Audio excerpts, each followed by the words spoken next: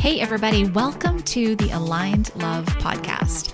This is the place where I am going to help you find the one thing that you feel is missing: healthy love. I am your host, Lauren Zoller, and in this podcast, I will share with you how to attract love, live in alignment, and elevate your deepest relationships. So buckle up, get present, tune into your body, and open up to the possibility that you truly do get to have it all. Let's dive in. Hello, everybody, and welcome back to the next episode of the Aligned Love Podcast.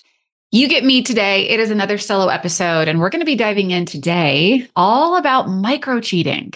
And really what we're going to be talking about is the not so subtle art of continuing to be with people who are emotionally unavailable and how to break that cycle.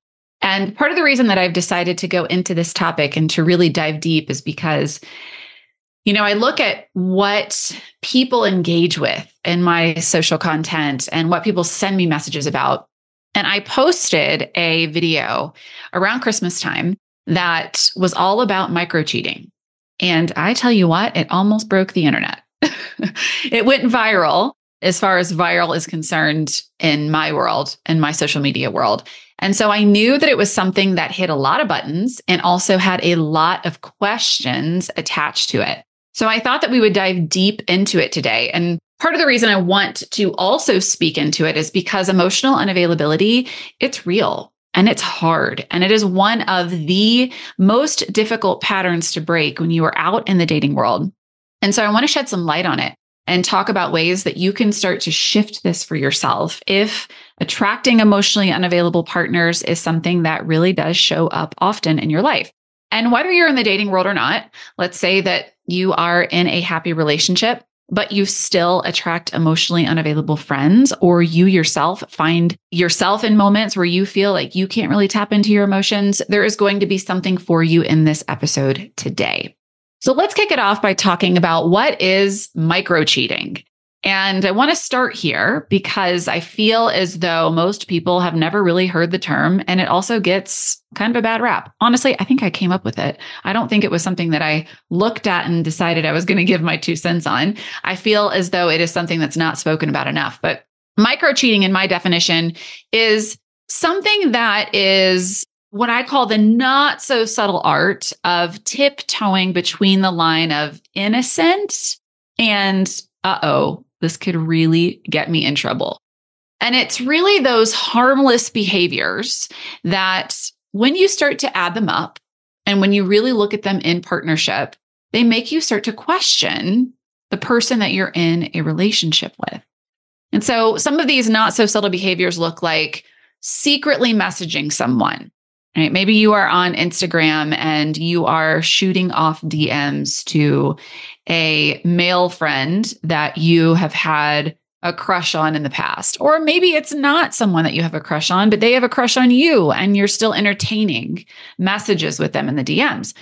Or it's that person that maybe you stumble upon your current partner messaging in the DMs that it seems like it's not really crossing the line, but it gives you that pit in your stomach that something is going on. Another kind of indication of micro-cheating and something that I see a lot is someone who maintains deep contact with their ex. Now, I always get my hand slapped for this one because people often say to me, well, I'm friends with my ex and it's fine. And I would have to question that. And I would really have to challenge that because I'll say that yes, there are exes of mine who I am cordial with. And if I were to run into them in public, I would 1000% ask how they're doing and make sure that they are okay. But out of respect for Sean, and he feels the same way, because of the history that I've had with my exes, there is no reason for me to maintain contact with them. Now, it's different if you have children with an ex and you have to co-parent. Co-parenting is a different conversation, not what we're talking about. But someone who has consistent contact with their ex is really tiptoeing a pretty thin line. I 1000% trust Sean and everything that he does. And I know that if he spoke to an ex because he needed something or he wanted to check on someone, that I can trust him because I have that deep sense of trust. But I also know that it's uncharted territory because there is so much history between you and the person that you've dated. So when someone is maintaining consistent contact with an ex, you're really not giving your full self to the relationship and to the person that you have said, you know what, I'm committing to this person in partnership. So that's another sign of what I like to call micro cheating. Another sign of micro cheating is telling someone that you are single when you aren't. I cannot tell you how many, when I used to go out to the bars back when I was in my 20s, how many of my girlfriends would, even if they were in a fight with their boyfriend, let's say they were in a fight with their boyfriend and they were going out to the bars and they really wanted to, have fun, they would tell someone that they met that they were single when they weren't. They wouldn't take it any further. They wouldn't get that person's number, but they would vocalize that they were single. And that is lying, right? That is lying. And it also teeters that line of, I'm not fully into this relationship. If I'm saying that I'm single and I'm not really single, then that's not a great way to really say that you're committed to the person that you're with. Also, I see micro cheating coming up in partnership when someone develops a strong emotional connection with someone. And there are conflicting stories around whether or not emotional connection is actually cheating. I 1000% think it is. I know that an emotional connection is oftentimes stronger than a physical connection. And so emotional connection with someone, and what this looks like is creating some sort of a deep bond where you're sharing really intimate details with someone that you would not, and those details are not what you are sharing with your partner. That is micro cheating. Now it's different. Yes, you have girlfriends. Your partner cannot fill every single need for you. But when it's about the relationship and it's about something that is a foundation in the partnership, and you are going outside to speak about those deep, emotional, vulnerable things with someone else outside of your partner, this is where things just really start to get hairy. So we're not talking about, when it comes to micro cheating, we're not talking about the blatant cheating tactics or actions, behaviors that someone would execute when we think of normal cheating.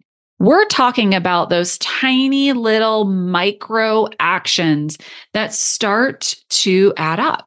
And the truth is that when you are emotionally available and you are deeply committed to someone in partnership, these types of behaviors, secretly messaging someone else, having contact with an ex, telling someone you're single when you're not, giving your number to a stranger, even if it's the wrong number and it doesn't go anywhere, having an emotional connection to someone outside of your partner, all of these tiny little things, in essence, they are a symptom of emotional unavailability.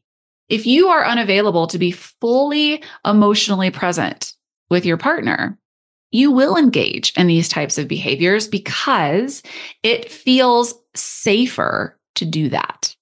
It feels safer to go outside of the partnership because there's something in the partnership that doesn't feel safe. Now, I always say that if you attract emotionally unavailable partners, or if you yourself tend to lean towards emotionally unavailable behaviors, it really is a reflection of something that's much deeper seated that really needs to be looked at.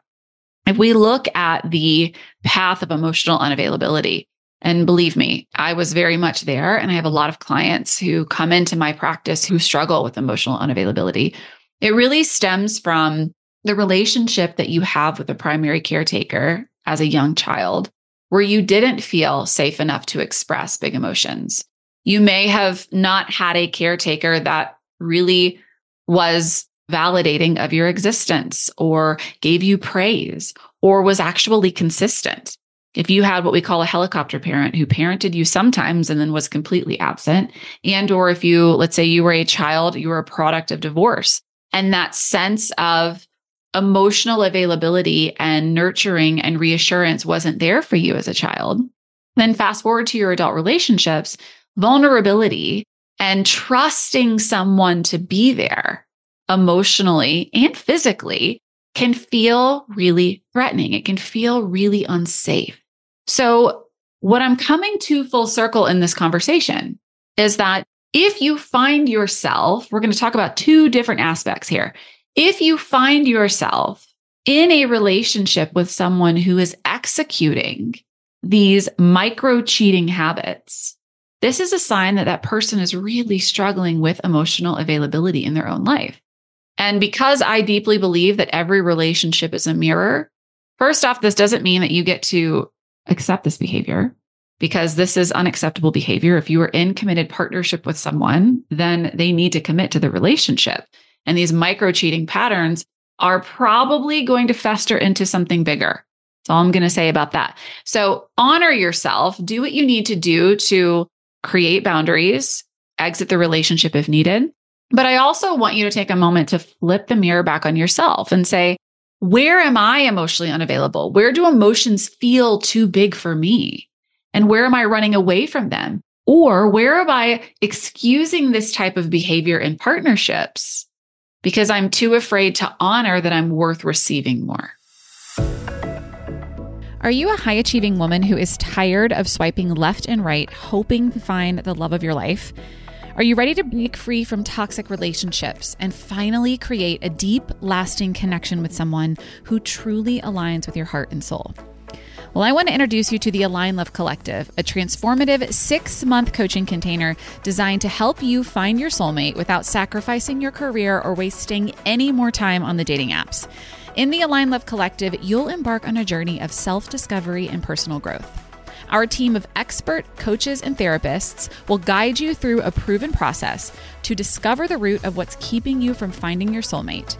Understand how to get your nervous system in alignment with what you desire. Then watch it all unfold as you implement the roadmap that will lead you straight into the arms of the one you love. But that's not all. When you join the Align Love Collective, you become a part of a supportive community of like-minded individuals, all on their own journeys to finding the love that aligns with their deepest desires. You'll receive ongoing support through live coaching sessions and exclusive resources to help you every step of the way. Plus, you'll gain access to guest experts to ensure that you have the tools that you need for success. Don't settle for anything less than the love you deserve. Join the Align Love Collective and discover the path to a healthy, lasting love.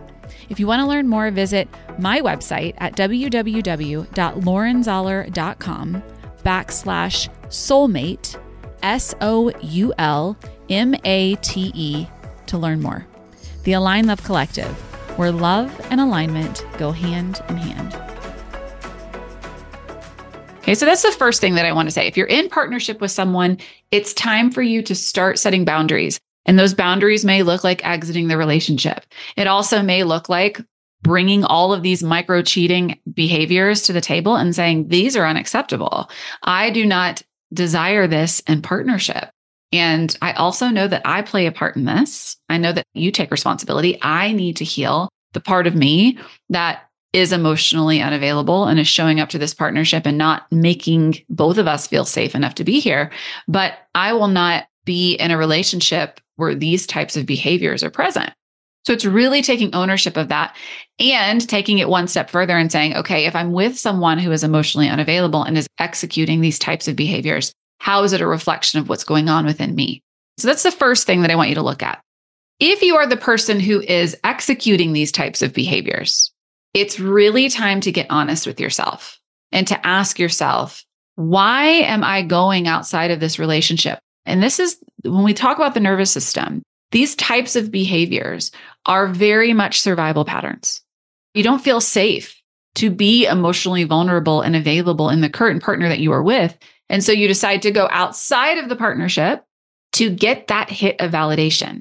When someone goes outside of a partnership, goes outside of a committed relationship, and starts to entertain these micro cheating behaviors, it is a survival response in play. There is an alarm going off in your nervous system saying it is not safe to be emotionally vulnerable in this partnership. That often means that when things get hard, you have to sit in those emotions and use your words to vocally communicate with your partner how you're feeling. So instead, what your nervous system says is, this isn't safe. I still need validation. I still need to feel accepted. I still need to feel like I am wanted. And so you go outside of the partnership to get that hit of quick validation. Truly, micro cheating and cheating as a whole is no different than being addicted to a substance, a drug. You are going outside of yourself to receive an external hit of validation. But here's the key. Here's the problem with that. Just like booze, you're always going to be chasing after that high. You're always going to be chasing after that sense of external validation. And so until you heal that survival part of yourself and your nervous system that needs someone else to validate your existence, because your partner can't do it. And I promise you, the person that you are going to outside of your relationship, they're not going to be able to do it either. You may get a quick hit, but this is really a deeper seated issue. Until you start to heal that survival response inside of your nervous system, you are going to continue to repeat these micro cheating habits. You're going to continue to not feel fulfilled in partnership. I promise you that it's not the current partner that you're with. It's something deep within you that needs to be addressed and needs to be healed. So here's a little exercise that you can do if you feel like you really do struggle with micro cheating, and or if you are in a relationship with someone who is going outside of themselves and is executing these types of behaviors in partnership. Okay.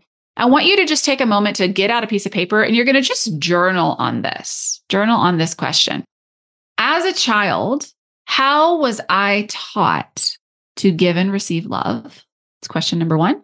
Question number two, as a child, how were big emotions handled? And what version of myself did I create to receive love and to receive validation?